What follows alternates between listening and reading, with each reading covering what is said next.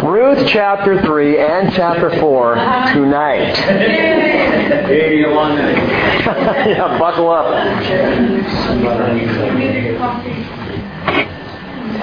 Well, Sunday morning, we looked at Naomi's place in the book of Ruth.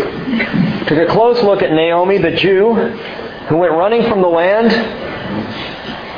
Very similar to the way the Jews were driven from the land. She left in a time of famine. The Jewish people were driven out in time of despair. But we saw Naomi returning to the land in the same way we see even today in the world in which we live, the Jewish people returning to the land in vast numbers, in droves. And ultimately in the book of Ruth, we see the picture of Naomi restored in the land, which even more powerfully indicates not what has happened to Israel or what is happening to Israel, but what will happen to Israel.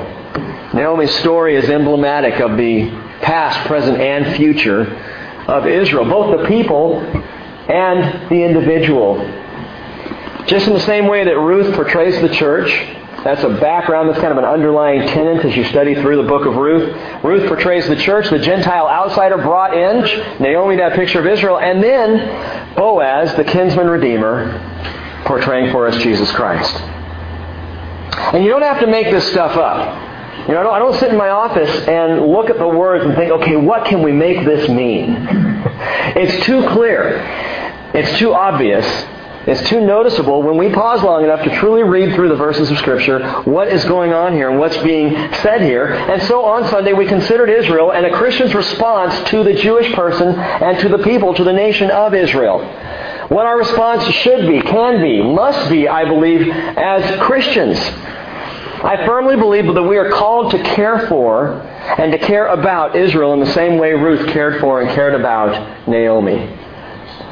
And it's my heart and my desire that even in the small ways at the bridge, we can have a touch on the people of Israel, on the Jewish people. A Christian can respond to Israel in ways both large and small, and I've seen them both happen even right here at the bridge. It can be as small as showing honor in a personal conversation. It can be as great as lifting up the Jewish people in your prayer closet. Taking time actually to pray for Jerusalem and the peace there, to actually pray for the nation of Israel and the people. It can be as small as simply educating yourself as to what the Bible says about Israel. Not just their history, but what does the Bible say about Israel today? Are there promises listed there, and you know there are, for the Jewish people that are yet to be fulfilled? Be aware of, know, educate, and learn about Israel's place in God's economy. It can be as small as that. It can be as great as becoming an advocate for Israel, and people do it all the time. If you're interested in that, by the way, you can look up Bridges for Peace. There are people who volunteer for this group called Bridges for Peace in individual churches, just to kind of be a liaison to what's happening in Israel and what Bridges for Peace is doing. And you might be that person. You might think, wow, I could actually be an advocate for it. Yeah, you can. And have an impact in that way. It can be as small as visiting the country, going on a 2-week trip there, to see the land, to meet some of the people, to talk to them. Not just for yourself, as I talked about on Sunday, but for the Jewish people, to show some sense of solidarity that we're here because we do support you. You're not alone in this world. And that's a little thing, but it can be as big a thing as moving there. Oh, you're not asking or suggesting any of us move there. Well, no, but Jonathan Zylstra did. And I never suggested he move there. I just said, hey, come on the trip. And next thing I knew, he went before we did and stayed. And so it can be a small thing. It can be a great thing. But the point is to have a heart, to truly care for Israel. Whatever we do, we've got to realize the debt of gratitude that we owe Israel. And I firmly believe this. I didn't understand it so much even 5-6 years ago. But I've come to fully believe that we owe Israel a debt of love. Psalm 122 verse 8 says, "For the sake of my brothers and my friends, I will now say, may peace be within you. For the sake of the house of the Lord our God, I will seek your good." Now, as we continue on in our study of Ruth tonight, we've looked at some different things in Ruth so far. We've looked at the fact that Ruth is a picture of the church, and we've kind of got that introduction into Ruth and who she is and what she represents. We've talked about Naomi as Israel. We even talked about a character that's not often seen in the book, and that's the harvest. That truly is a character in the story of Ruth, a picture of evangelism and of what God is doing even in the world today. We've looked at these different things. But tonight, as we finish out the book, the last couple of chapters, it's not Naomi that allures us. It's not even Ruth that's the primary focus. It's Boaz. In fact, it's Boaz who this book is most truly about. Oh, I don't mean Boaz the historical character. I mean Boaz as the kinsman redeemer. It's Jesus Christ. For Boaz represents Jesus in a way that few other characters in the Bible, few other personalities do. And it's an understanding that I believe makes the study of Ruth more rich than it could possibly be without that. You may recall that Ruth has already met Boaz. By the time we get to chapter 3, they've interacted. Chapter 2. She just so happened to wander into Boaz's field. Just so happened to be there the day that he showed up. Just so happened to be there with the other paupers and indigents and poor people who are gleaning after the reapers. Remember, that was the law, the rule in Israel, that you would glean after the reapers. They would go through, take the first fruits, as it were, the first gleanings, and then those who were poor and couldn't afford land, well, they could go in later. And if that bug gets me, if you see me out of the blue, just swing my Bible. Don't take offense at it. It's this bug that I'm watching. Anyway, we've seen Ruth. And you may recall how Boaz was kind toward Ruth and why he was kind toward her. In fact, if you look in chapter 2, verse 11, it tells us Boaz replied to Ruth, "All that you have done for your mother-in-law after the death of your husband has been fully reported to me. And how you left your father and your mother in the land of your birth and came to a people that you did not previously know. May the Lord reward your work and your wages be full from the Lord, the God of Israel, under whose wings you have come to seek refuge." And that's where we pick up the story tonight. They have been introduced. They know each other. There's a relationship that has started. And now we begin in chapter 3, verse 1. It tells us Naomi, I love this, Naomi, her mother-in-law, Ruth's mother-in-law, said to her, "My daughter, shall I not seek security for you, that it may be well with you? And now, is not Boaz our kinsman, with whose maids you were? Behold, he winnows barley at the threshing floor tonight." I can almost hear that traditional old Jewish song. Matchmaker, matchmaker, make me. This is what she's doing. Naomi is seeking a match for Ruth. She has finally figured out she's back in the land. She's living in the house with Ruth, but she starts to realize, I might be able to do Ruth a favor here. She's done me a favor. She's stayed with me. She walked it out with me. She's stuck with me. She's even gone and gleaned in the fields and brought back the gleanings to me. Now, maybe I can do something for Ruth. And in her wisdom, she's got an eye. She can see what's going on. She decides she's going to help Ruth hook up with Boaz. And that's what we talked about on Sunday. In essence, that Israel, in a manner of speaking, played the matchmaker for the Gentiles and our kinsman redeemer. This is what Israel has done. In fact, keep your finger there. Flip over to Acts chapter 15. Just for a quick view at this. Acts chapter 15.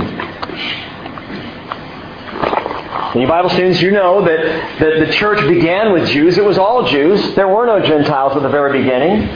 And when the 12 apostles, 12 including Paul, when they founded or began the early church, as the Holy Spirit came upon them, it was all Jews in Jerusalem.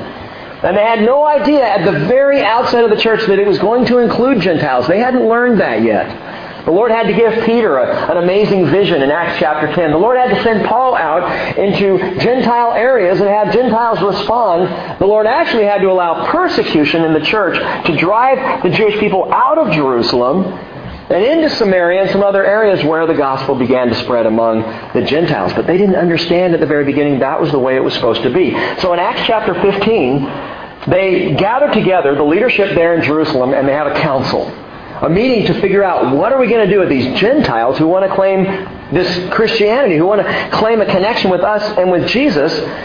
And beginning in verse 6, it tells us the apostles and the elders came together to look into this matter. And after there had been much debate, Peter stood up and said to them, "Brethren, you know that in the early days God made a choice among you, that by my mouth the Gentiles would hear the word of the gospel and believe." Now, the unfortunate thing about Peter is it would take him his entire life to learn this.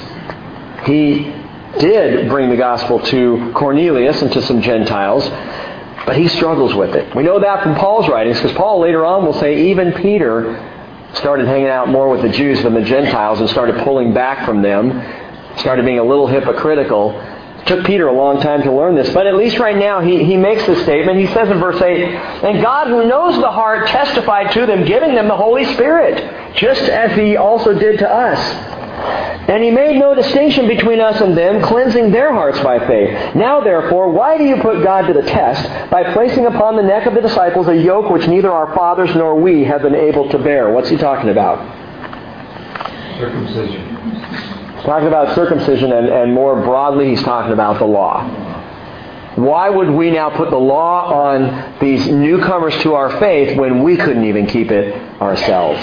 Remember that. It'll come up again a little bit later. And he says, verse 11, "But we believe that we are saved through the grace of the Lord Jesus in the same way as also they are." Verse 12, all the people kept silent. And they were listening to Barnabas and Paul as they were relating what signs and wonders God had done through them among the Gentiles. Through them. Through who? Through Paul and Barnabas, Jews among the Gentiles. Matchmaking. That's what early evangelism truly was. The Jewish people who had faith in Jesus Christ were matchmakers with the Gentiles, drawing them into a relationship with Jesus Christ. And after they had stopped speaking, James answered and said, "Brethren, listen to me. Simeon has related how God first concerned Himself about taking from among the Gentiles a people for His name. And with this the words of the prophets even agree.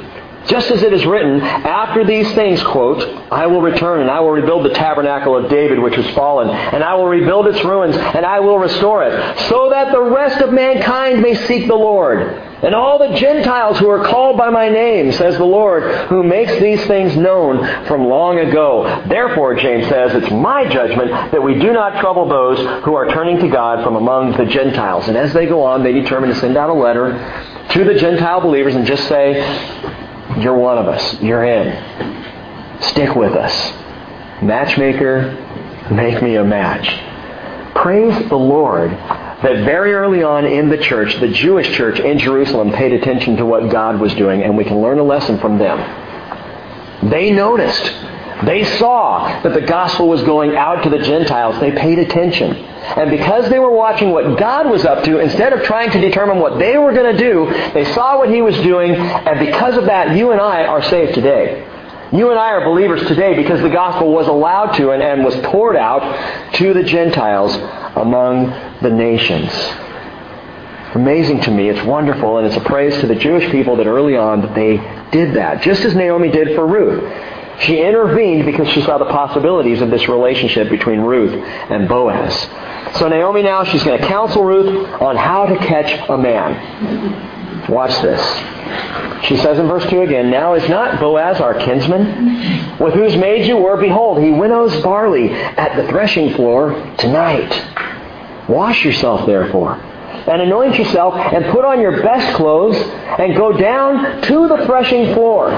But do not make yourself known to the man until he has finished eating and drinking." Now that's not because she wanted him to be so drunk that he wouldn't know who Ruth was and just, she was making sure she was protecting Ruth, really. Wait until everything settles down. Wait until he's all through eating and drinking and beginning to rest, and then do as I tell you to do. Now I'm going to talk a little bit more about this preparation on Sunday, but from now, I want you to listen closely. Naomi tells Ruth to do something that has caused a great deal of speculation and controversy over the years. Watch this, verse 4. "It shall be when he lies down, that you shall notice the place where he lies, and you shall go and uncover his feet, and lie down. And then he will tell you what you shall do." And she said to her, Ruth said to Naomi, "All that you say, I will do." And so she went down to the threshing floor and did according to all her mother-in-law had commanded her. So that means she washed herself, she anointed herself, put on her perfume, she was smelling good, put on her best clothes, she goes down to the threshing floor. And verse 7 says, "When Boaz had eaten and drunk and his heart was merry," which doesn't, by the way, mean he was drunk, it just means he was satisfied. He was relaxed, he'd had a good meal, he was ready to take a little nap. And when he had eaten and he was merry, it tells us, verse 7, that he went to lie down at the end of the heap of grain. And she came secretly and uncovered his feet and laid down. What is going on with this? Now, first of all, if I was Boaz, and as we're going to see in a moment, woke in the middle of the night and there was a woman laying at my feet, that'd be quite startling. I mean, there's a woman who tends to lay next to me, but I'm used to her being there. I'm talking about someone who I had only just met. And I'm alone in my bed, and suddenly I look down, and there's somebody there. There's a woman there. And that's why it's caused some controversy. People look at this and they say, what's really going on here? Is this kind of a seductive thing that's happening? Is that what's behind this? That Naomi's saying, hey, just go down there and lie next to him, and he'll show you what to do. I mean, you could certainly read it that way. People have argued as to what was really going on. Is this the act of a seductress? Is it a way to catch Boaz in a compromising position so that he has to take Ruth as his wife because she's now just slept with me and this will look really bad if I don't do something? Is it a moral move on the part of Ruth? And the answer is not in the least, and you probably could have guessed that. The passage has already established Ruth as a woman of great character. As a woman literally of moral excellence. Verse 11 down there tells us Boaz will talk to her and he'll call her a woman of excellence. So we know something of Ruth already, that she has a very good character. This is not about some immoral thing. But to understand what's happening, why she goes down there, lies at the end of his feet, uncovers his feet, and waits, we need to understand something about what it was that was covering Boaz's feet. It's the importance of the hem of a robe, the hem of a garment among the Jewish people. Put on your Hebrew culture thinking caps for a moment, and we're going to learn something about the hem of the garment. This was incredibly important to the Jewish men especially. It was often woven with tassels, and it had trimming on it in such a way that it would declare the position, the authority, the power, the influence of the man who was wearing the robe. You could look at the tassels, you could look at the hem of a man's robe, and you could say, okay, based on what I see there, this guy's higher up in his company. Or this guy owns many fields. Or this guy is a priest. We've already seen that back in Exodus chapter 28, verse 31. Talking about the high priestly robes, it tells us the following. You shall make a robe of the ephod olive blue. And there shall be an opening at the top in the middle of it, and around its opening there shall be a binding of woven work, as like the opening of a coat of mail, so that it will not be torn. And you shall make on its hem, the hem of the robe of the high priest, you should make on its hem pomegranates of purple and blue and scarlet material all the way around. So at the bottom of the robe of the high priest would be these little woven material pomegranates out of blue, scarlet, purple material. They circle the robe all the way around. Now in between those pomegranates, the Lord said, and I want you to put bells of gold between them all the way around. So you can picture that, right? Little colorful pomegranates with little golden bells all the way around the robe of the high priest. A golden bell and a pomegranate, a golden bell and a pomegranate all around the hem of the robe, Exodus chapter 28 tells us. That's a fascinating study. And by the way, if you didn't go through that study with us, I encourage you to pick up the tape, the teaching on Exodus 28, because there's something about the pomegranates and the bells of gold that you ought to hear. What they indicate. The pomegranates indicate fruit. The fruit of the Spirit. Pomegranate seeds, they're one of the richest in terms of the seeds and the nutrition in the seeds of any fruit. One of the most prolific in terms of seeds. And those pomegranates going all the way around are a picture, and I'm not going to go into it tonight, but they're a picture of the fruit of the Spirit. The bells, on the other hand, are an interesting picture of the gifts of the Spirit. And we saw in that study, this was, 2-3 years ago now, we saw in that study that there is an intermingling, a weaving together of the fruits and the gifts, and the fruits and the gifts. You see, the gifts without the fruits, if you have nothing but gold bells all the way around, that's just a lot of a clanging cymbal, Paul said, a noisy gong. If you're nothing but all about the gifts, but no fruit. The fruit of the Spirit without the gifts, there's no witness, there's no testimony. The bells, by the way, were a witness. When the high priest went into the Holy of Holies and was moving around in there, the priests on the outside could listen and hear the tinkling of the bells, and they know he was okay. The tinkling of the bells stopped. That's not good. High priest may have been struck down for doing something wrong in the Holy of Holies. So just the sound of the bells was important. The pomegranates and the bells. But they indicated the authority, the place of the high priest. Again, if you want more information about that, study up on Exodus 28 and pick up the teaching on that. David, later on, truly felt he had violated King Saul in an interesting story we're going to get to in just a few weeks here in 1 Samuel 24, where Saul goes into a cave, and he goes into the cave the Bible says, to relieve himself. And as he's in there in the cave, relieving himself, David sneaks in. Now the men with David say, hey, take your knife and you can kill him. Here's your shot. Here's your chance. David sneaks in there, and he takes out his knife, and he just cuts off a little edge of the hem of Saul's robe, King Saul. He takes it back outside, but it tells us in the Bible that he was cut to the quick. His conscience bothered him because he's holding this little piece of the hem of Saul's garment. Now I read that, and in our culture I go, big deal. So he played a practical joke. He cut a little bit of the robe. Big deal. It was a big deal because what David did by cutting off part of the hem of Saul's robe was challenge his authority. Look what I got here. You think you're the king?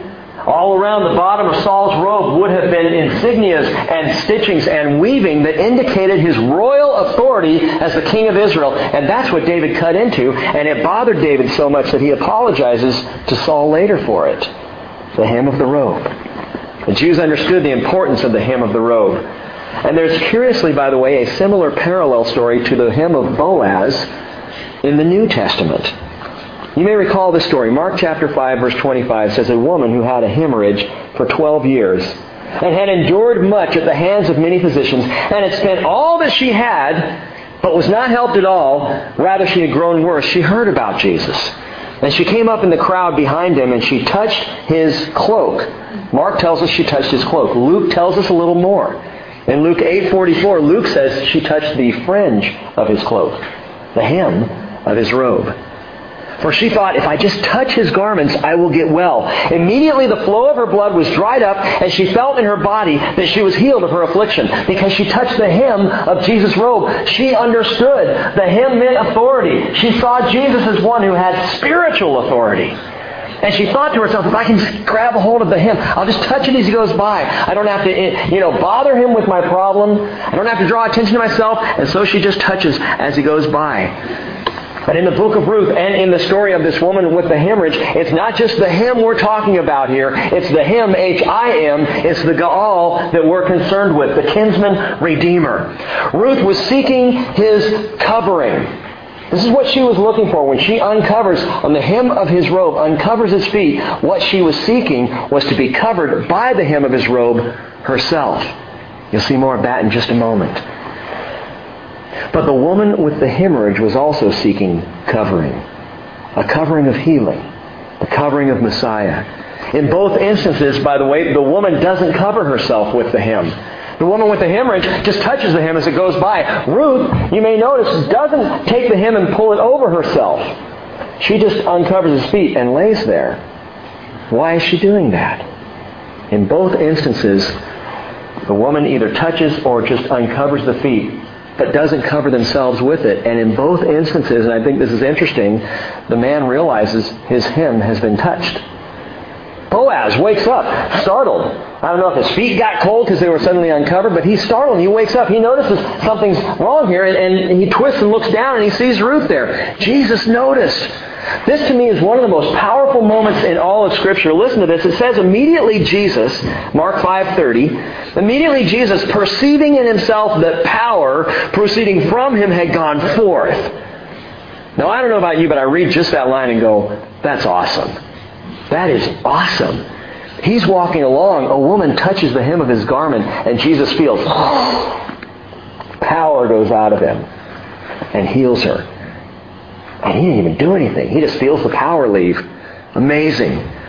He turns around in the crowd, it says, and said, who touched my garments? And his disciples said, you see the crowd pressing in on you, and you say, who touched me? Come on, Jesus. And he looked around to see the woman who had done this, but the woman, fearing and trembling, aware of what had happened to her, she knows she's been healed.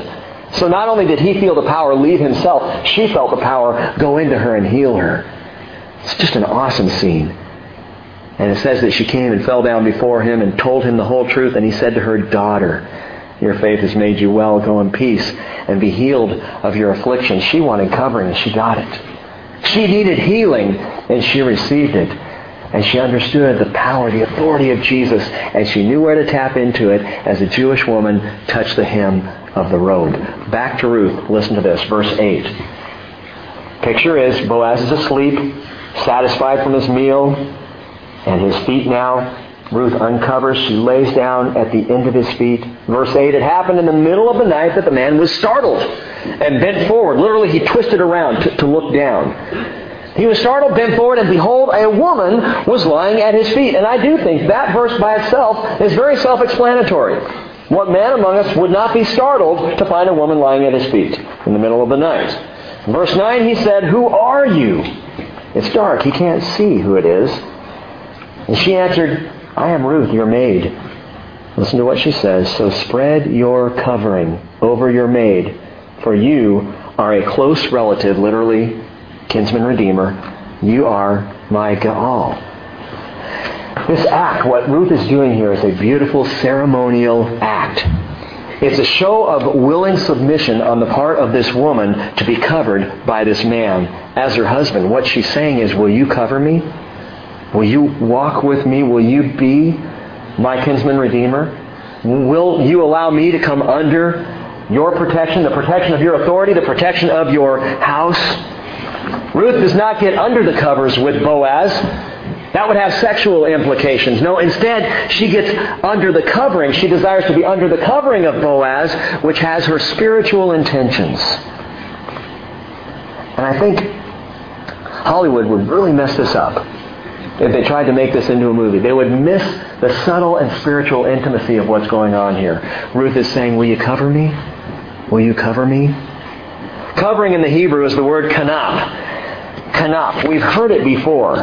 If you look back in chapter 2, verse 12, Boaz is the one who uses this word. He says, "May the Lord reward your work, and your wages be full from the Lord, the God of Israel, under whose wings, covering, you have come to seek refuge." May God bless you. And may you find that covering. May you find yourself under His kanaf. Under His wings, kanaf.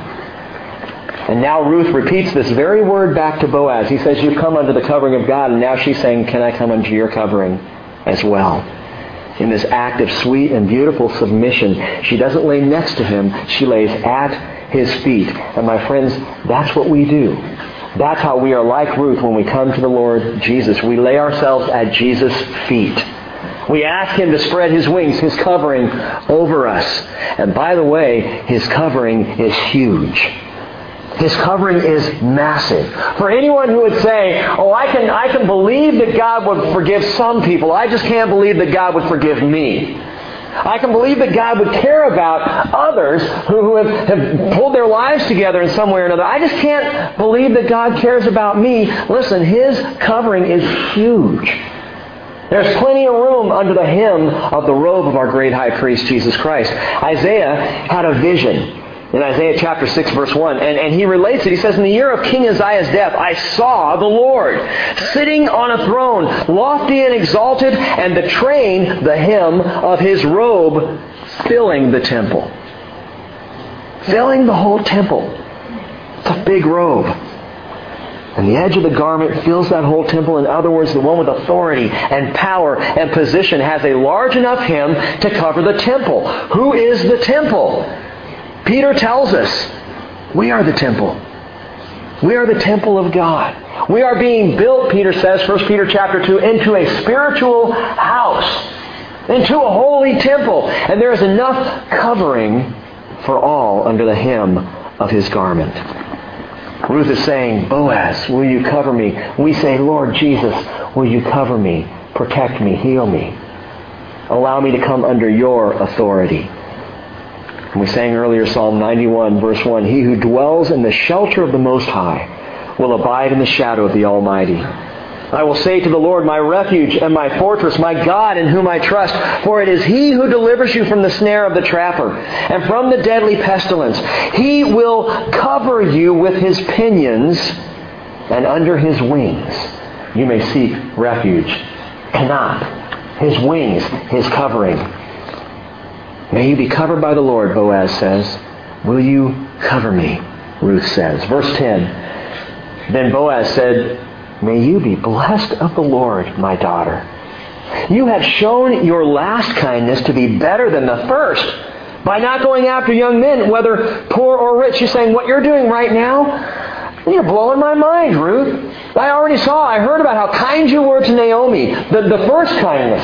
How good you were to this kinsman of mine, this kinswoman of mine. But now you're showing a kindness to me that I can't even believe. You're choosing me? You want to be with me, he says? He says instead of going after young men, whether rich or poor. And again, I said Hollywood can't even conceive of an intimacy like what is here in this moment in Ruth. Her actions, her behavior, it honors Boaz. It appeals to Boaz as something more than fleshly sex ever could. She is appealing to Boaz on this deeply spiritual and intimate level. She's offering him her whole self. And Boaz recognizes this. Now, Boaz at this point is an older guy. He's not a young man. He's shocked. This beautiful young woman, Ruth, would want to be with me, he says. You're not chasing out because there are a lot of young guys around you, a lot of young bucks you could go after. But you would place yourself under my authority and come into my house? Think about it. Boaz is a man who has it all. We've already seen him described. He is the landowner. He's wealthy. He's well-to-do. He has probably worked hard to get there. And I imagine Boaz has worked hard his whole life to be where he is, but in all that hard work, he kind of missed out. There's one thing that Boaz does not have at this point in his life. Boaz doesn't have a bride. He's got fields. He's got wealth. He's got servants. He's got maid servants and men servants. He's got people to work in his fields. But he doesn't have a bride. And in his life, he's worked hard to the position he's at, but he doesn't have the bride. He's got noble character. I kind of imagine Boaz as kind of a George Bailey type. From It's a Wonderful Life. He's the kind of guy who stays home and he works so that brother can go off to college and mom can be taken care of. And he's got the responsibility and he's doing the right thing and he is an honorable and a good man. But he's deprived himself of a bride. And here he is, still working, sleeping there at the threshing floor so that he can be up early, back to work again the next morning. And as he is lying there, this beautiful young woman comes to him and for the first time in his life, I might have a bride here. There's a possibility. Ruth chose him. Like Boaz, our kinsman redeemer, Jesus also has it all. Jesus also is one who has everything. Lands and fields and servants. And he had, when he was in heaven, had it all. But he gave it all up. And he came down and became human and lived among us. Why? Because there was one thing Jesus didn't have. He didn't have a bride. And we are the bride of Christ, the church. And Jesus wanted a bride, and so He gave it all for the bride. He sacrificed Himself for a bride, even before the bride chose Him. And now, when you and I choose Jesus, I believe His face lights up, kind of like Boaz. Because Jesus knows you've got choices. In fact, even tonight, there are other young, hip, cool things you could be doing. There are other things you could be pursuing right now, but you choose to be here. And I hope you don't choose to be here for me, because if you do, that's severely disappointing. But you choose to be here for the Lord, to draw near to Him, to be in His Word, to worship Him, to spend time in prayer, fellowshipping with other children of God. You've chosen to come lie down at His feet, to touch the hem of His garment, to ask, Jesus, will you cover me? Will you cover me? And I believe the Lord would want you all to know tonight that He noticed that you came. And that He would say, blessed are you for being here. So Ruth desires to give herself to Boaz. And he saw her as a bride worthy of winning. By the way, where he says that, it says, now my daughter, verse 11, do not fear, I will do for you whatever you ask, for all my people in the city know that you are a woman of excellence. One translator put it, you're a woman worth winning. You're a bride worth winning. You're the kind of woman any man would feel just blessed to have as a bride. And so we learn here and now that Boaz desires Ruth too. The light clicks on. They both want the other. But there's a hitch, verse 12. Boaz says, now it is true, I am a close relative, a kinsman redeemer. I am. I'm in that line. However, there is a relative closer than I. There's someone else, Ruth, honestly, who has legal claim to you. And he has to have first right. First right of refusal. Isn't that nice, ladies? The guy has first right of refusal to her as a bride. And then the second guy, Boaz, could take her if he didn't want her. But it's a problem. There's someone else. There's someone who has a legal claim on Ruth should he choose to redeem her in Israel.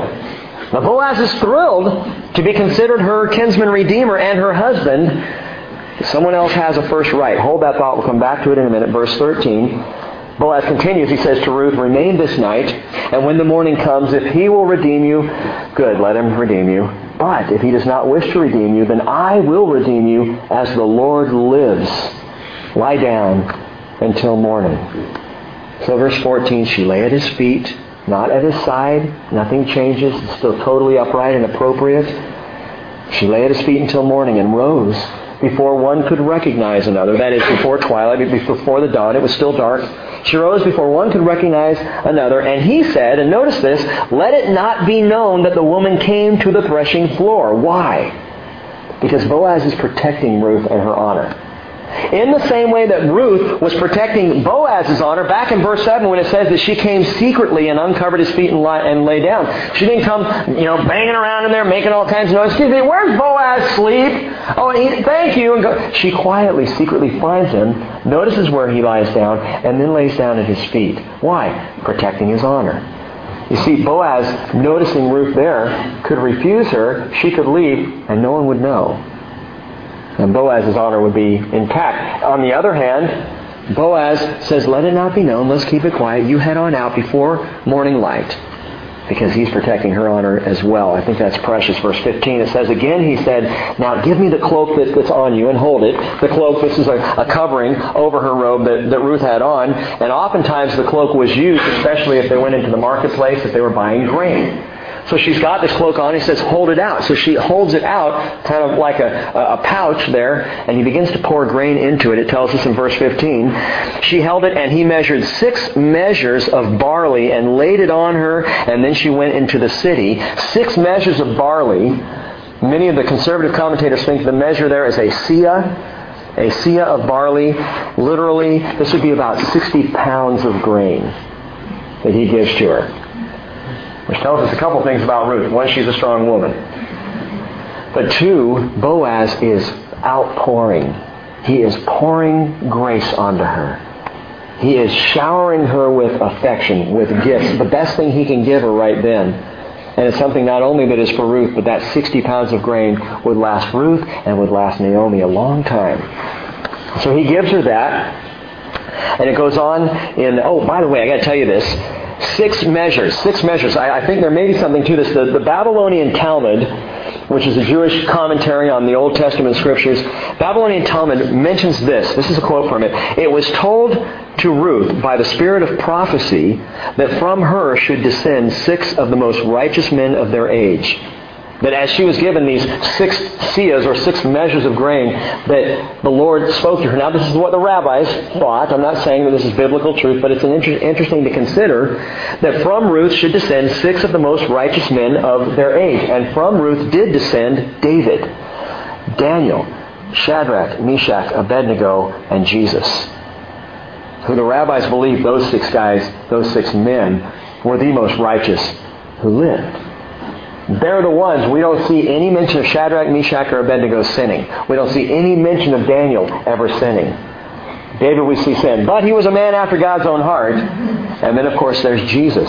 6 measures, 6 men. That's what the rabbis think, and I think it's interesting.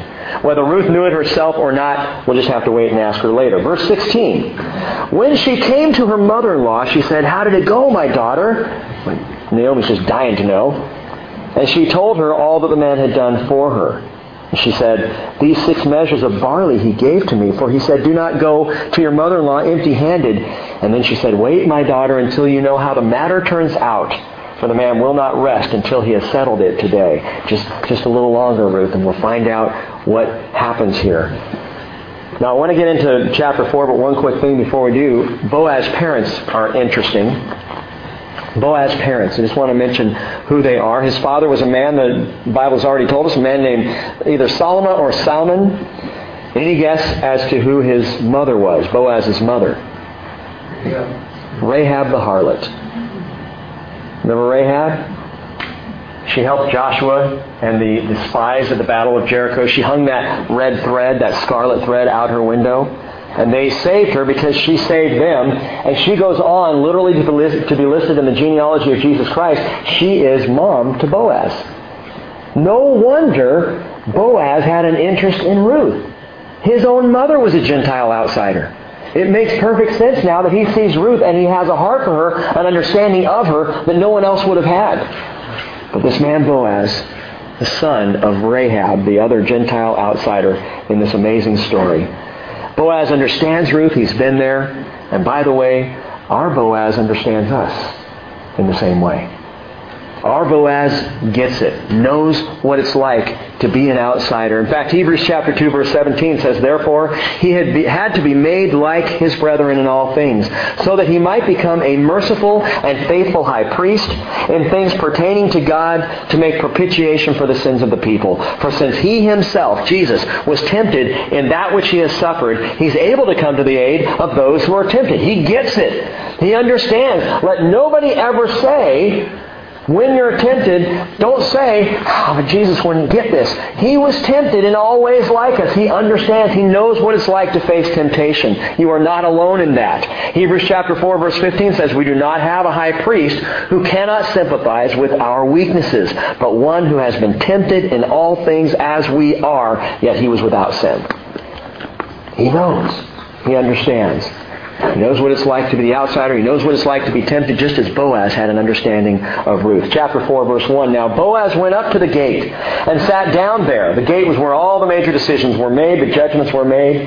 The authority would sit there, the judge or the ruler of the city would sit there in the gate. So he goes up there, and it says the close relative of whom Boaz spoke was passing by. And so he said, "Turn aside, friend, sit down here." And he turned aside and he sat down. Boaz, verse 2, took 10 men of the elders of the city and said, "Sit down here." So they sat down. Then he said to the closest relative, "Naomi, who has come back from the land of Moab, has to sell the piece of land which belongs to our brother Elimelech. So I thought to inform you, saying, buy it before those who are sitting here and before the elders of my people. But if you will not redeem it," that is, buy it, when he says buy it for her. Buy it back, redeem it for her. "If you will not buy it, if you will not redeem it, or if you will redeem it, but if not, tell me, that I may know. For there is no one but you to redeem it, and I am after you." And he said, "I'll redeem it. Okay, I'll pick up Naomi's land. I'll add it to my fields." And then Boaz said, one other thing. "On the day you buy the field from the hand of Naomi, you must also acquire Ruth the Moabitess, the widow of the deceased, in order to raise up the name of the deceased on his inheritance." It's that Deuteronomic law back in Deuteronomy 25 that you have to, if you have a brother who dies and leaves a widow, the next brother in line who's not married marries her to continue the offspring in the name of his older brother. And so Boaz says, "I'll redeem it, the land, but if you buy the land, you got to pick up Ruth as well. She's part of the package." And the closest relative, watch this, verse 6 said, "I cannot redeem it for myself." Now suddenly the land's too expensive. "I can't redeem it for myself, for that would jeopardize my own inheritance. Redeem it for yourself. You may have my right of redemption, for I cannot redeem it." Now I love this. Boaz steps up, he steps in, he accepts the role of kinsman redeemer for both Naomi and for Ruth. He will redeem Naomi's land, and he will redeem Ruth into the people of Israel. But who is this nearer kinsman? Who is this guy? He's kind of a heel. He's kind of looking out for himself. Not a whole lot of honor here. He'll redeem the land, but when he realizes there's a woman involved, forget it. He doesn't need to mess with that. But if Boaz represents Jesus, who might this other guy represent? Now think about this. Notice, if you will, back in verse 2, and this is interesting, it's a little hint. Boaz took 10 men of the elders of the city and said, "Sit down here." He surrounds himself with 10. Now that, by the way, is a synagogue. Instead of Jewish law, you have to have 10 men to have a synagogue. Once you have 10 men, you have a legitimate synagogue, 10 or more. And so he has 10 sitting here. He has a synagogue of men. And notice, by the way, by his own admission, this other guy who has the first right to Ruth, notice that he's got the legal claim, but he can't redeem Ruth. "I can't do it. Sorry. I can't do it." I believe is a picture of the law. For we have the law that cannot redeem us.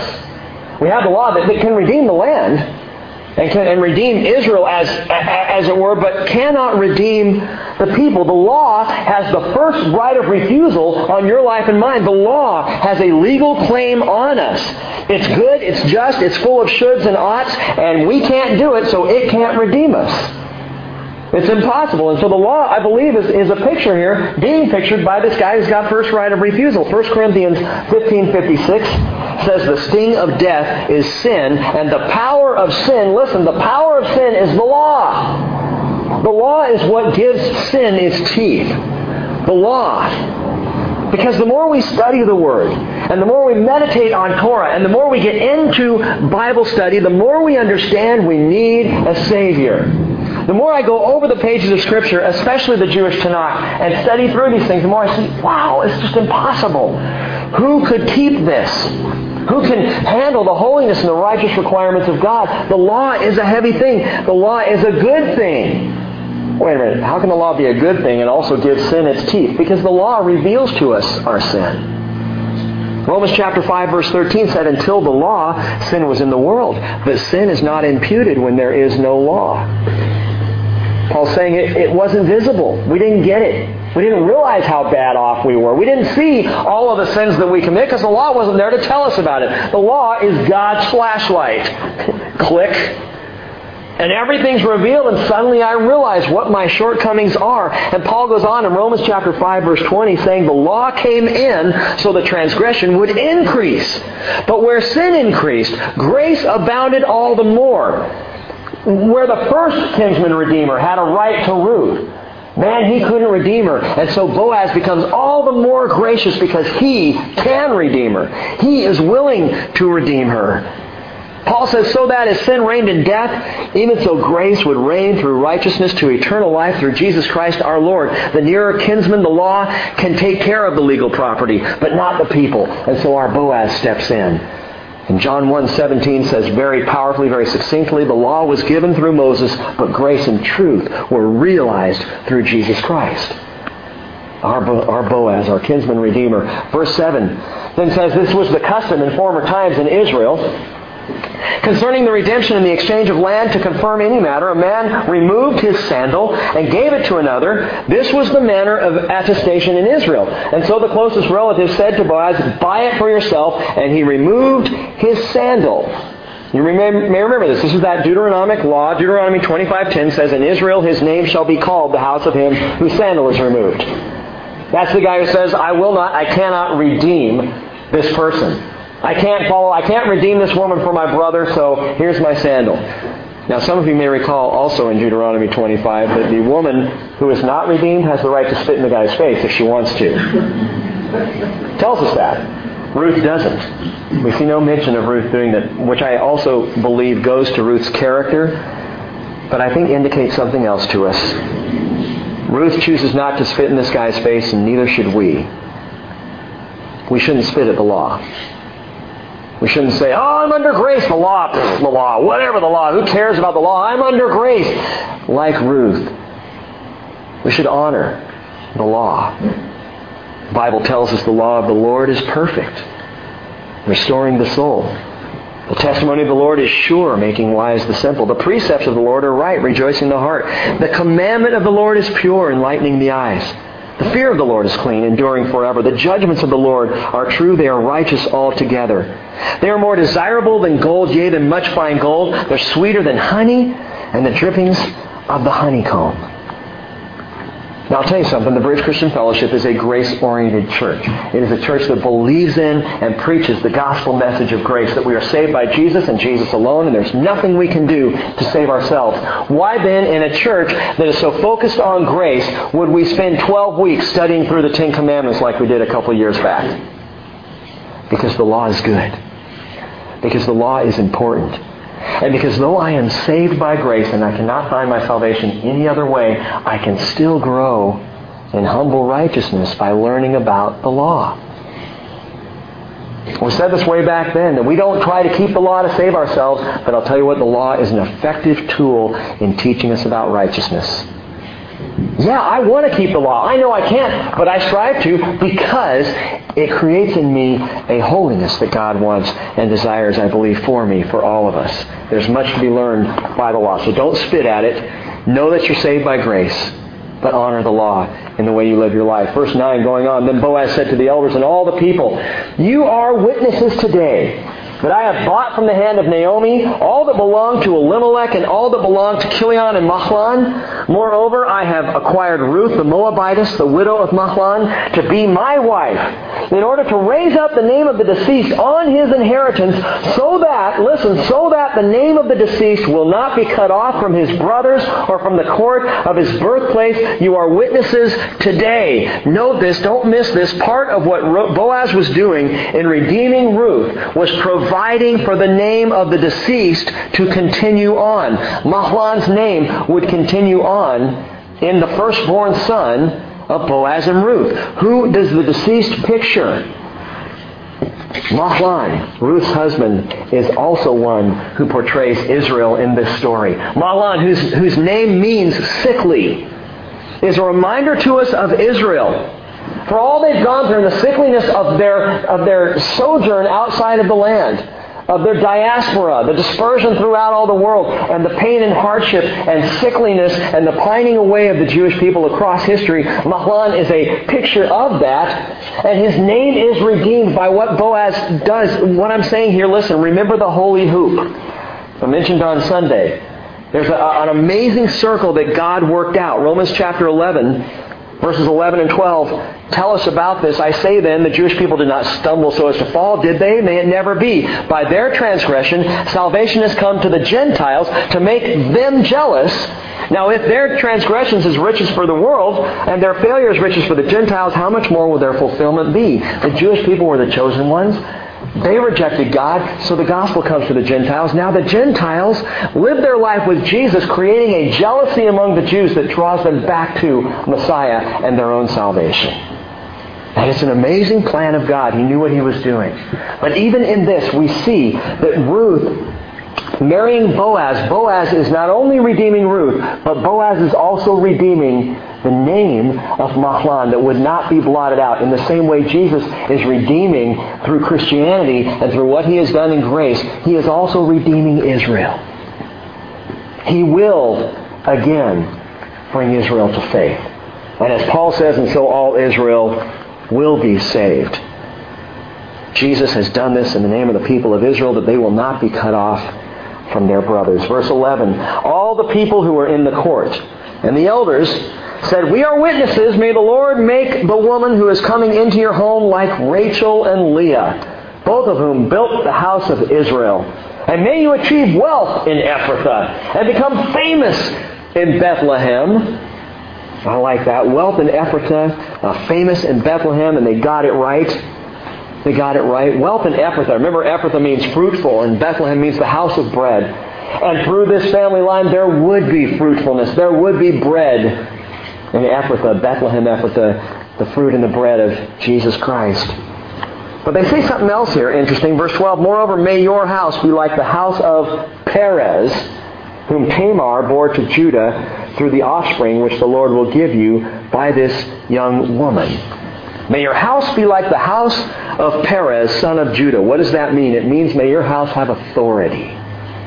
May your house have authority. Why? Perez's home had authority because he was the offspring of Judah. Remember Jacob's old prophecy all the way back in Genesis 49:10. He says, the scepter shall not depart from Judah, nor the ruler's staff from between his feet until Shiloh comes, and to him shall be the obedience of all the people. And Jacob declared on his deathbed that his son Jacob would be the first in the line of the rulers of Israel.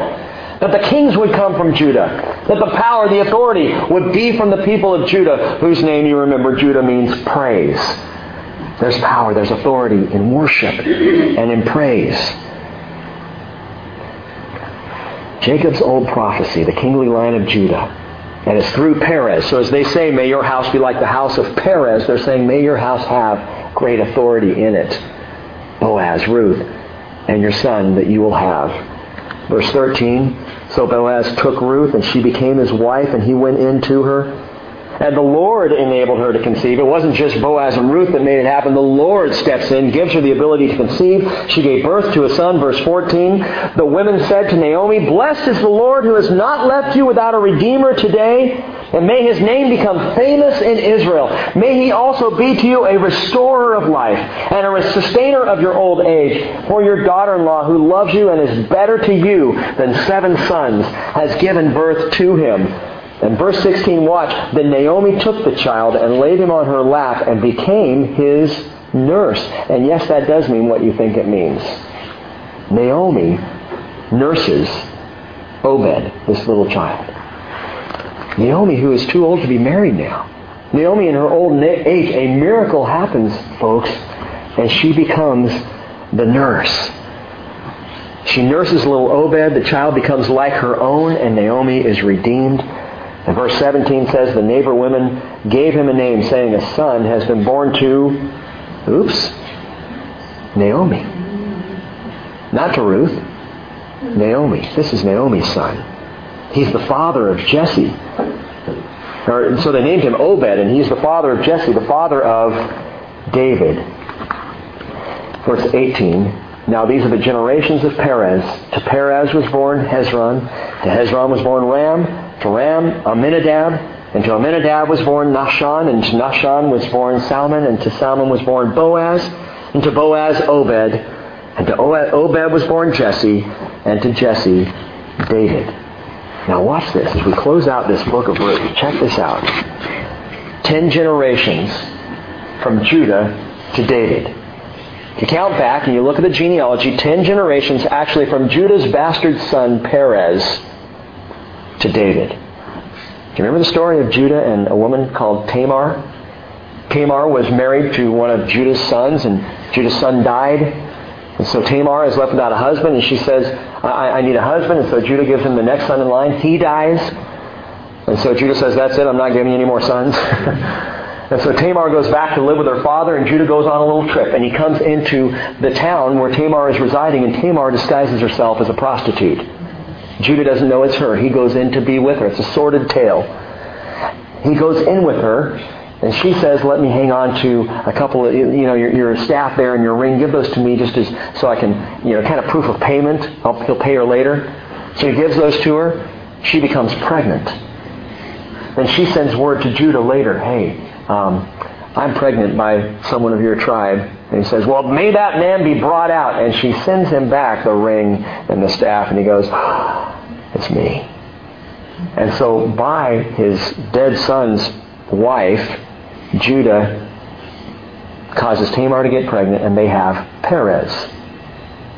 Judah, Perez, and 10 generations later along comes a little boy named David. Why is that significant? Because the Bible tells us, the law stated, that if a child was born out of wedlock, that child was not allowed. In fact, for 10 generations, the generations of children could not enter into the assembly, literally the tabernacle of the Lord. For 10 generations, from Judah all the way down, though the scepter shall not depart from Judah until Shiloh comes, Judah couldn't even hold the scepter because they couldn't even enter the tabernacle through that family line. Not for 10 generations until David comes along. Now I tell you that for an interesting reason. The first king of Israel, I believe, was supposed to be David. But was not David, it was Saul. Saul, who was not even of the tribe of Judah, he was of the tribe of Benjamin. And the Lord gave the people Saul because they were crying out, we want a king, we want a king, give us a king. Saul was the people's choice for a king. You'll see that very clearly when we study this in 1 Samuel. Saul was the one that the people wanted. He stood head and shoulders above all the men. He was a good-looking guy, studly and strong, and he looked like a king. And the people said, give us the guy who looks like a king. And God said, all right, I'll give you the king. If you could wait but one generation, that curse will be fulfilled, and the man I plan to have on the throne, David, will be there. You can just wait. But the people couldn't wait. They had to have their king in their day, in their time. God said, all right, you can have Saul. People were impatient, but God, as always, is patient. His timing is perfect. It's very cool to me that this book ends with the name David. The final word of the book is David. And it's a final reminder about whom this book is truly written. Not Ruth, not Naomi, not Boaz, but Jesus himself is the primary character of the book of Ruth. For he is our kinsman redeemer, our Gaal. And the scepter did not depart from Judah until Shiloh came. Shiloh being that indication of Messiah, Jesus Christ. It's an amazing book, and it ends with the Jew and the Gentile coming together and producing an heir. And Jim shared this earlier, stole my thunder. The heir's name is Obed, and Obed, interestingly, means servant or serving. The Jew and the Gentile, the Jew and the Christian, come together, and the offspring is a servant, which is really what I believe we all desire to be, servants of the Lord. I want to finish with this. Turn to Ephesians chapter 2. We'll stop there tonight. Ephesians chapter 2.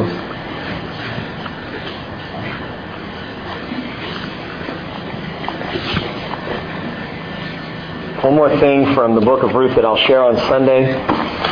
But as a conclusion for this book, Paul talks about what happened in the book of Ruth without ever mentioning the book of Ruth. He talks about Ruth, the Gentile, the Moabite woman coming into the land, marrying Boaz, the Jewish man, and together what was produced from them, Obed, this little child. And in Ephesians chapter 2, verse 11, Paul writes the following. He says, "Remember that formerly you, the Gentiles in the flesh, who are called the uncircumcision by the so-called circumcision, which is performed in the flesh by human hands, remember that you were at that time separate from Christ, excluded from the commonwealth of Israel, strangers to the covenants of promise, having no hope, and without God in the world. But now in Christ Jesus, you who formerly were far off have been brought near by the blood of Christ. He himself is our peace, who made both groups into one. The Ruth, the Boaz, made them both into one. He broke down the barrier of the dividing wall by abolishing in his flesh the enmity, which is the law of commandments contained in ordinances. Remember, the law that cannot redeem you. So that in himself he might make the two into one new man, thus establishing peace. And, verse 16, might reconcile them both in one body to God through the cross by having it put to death. Or by having put to death the enmity. That is the friction that's there.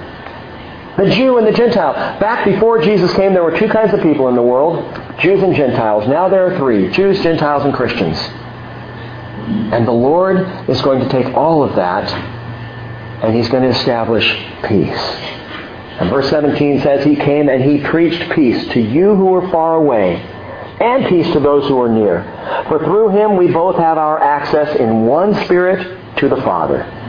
So then you're no longer strangers and aliens, but you are fellow citizens, like Ruth became a fellow citizen with the saints, and are of God's household, having been built on the foundation of the apostles and the prophets, Christ Jesus Himself being the cornerstone, in whom the whole building, being fitted together, is growing into a holy temple in the Lord, in whom you are also being built together into a dwelling of God in the Spirit. And that will remind you of the Tanakh of God, the covering, the wings that are big enough to cover the whole temple. Amen. Praise God for Jesus, our Boaz. Let's pray.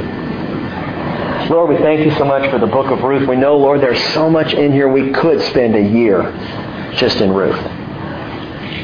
And Lord, I pray that you will just bless the study we've had and bring us back in our own time to this book again and again, to read it, to consider it, to think about all the implications here. But Father, we thank you for considering us, the outsiders, the Moabites, worthy of drawing into and under your covering.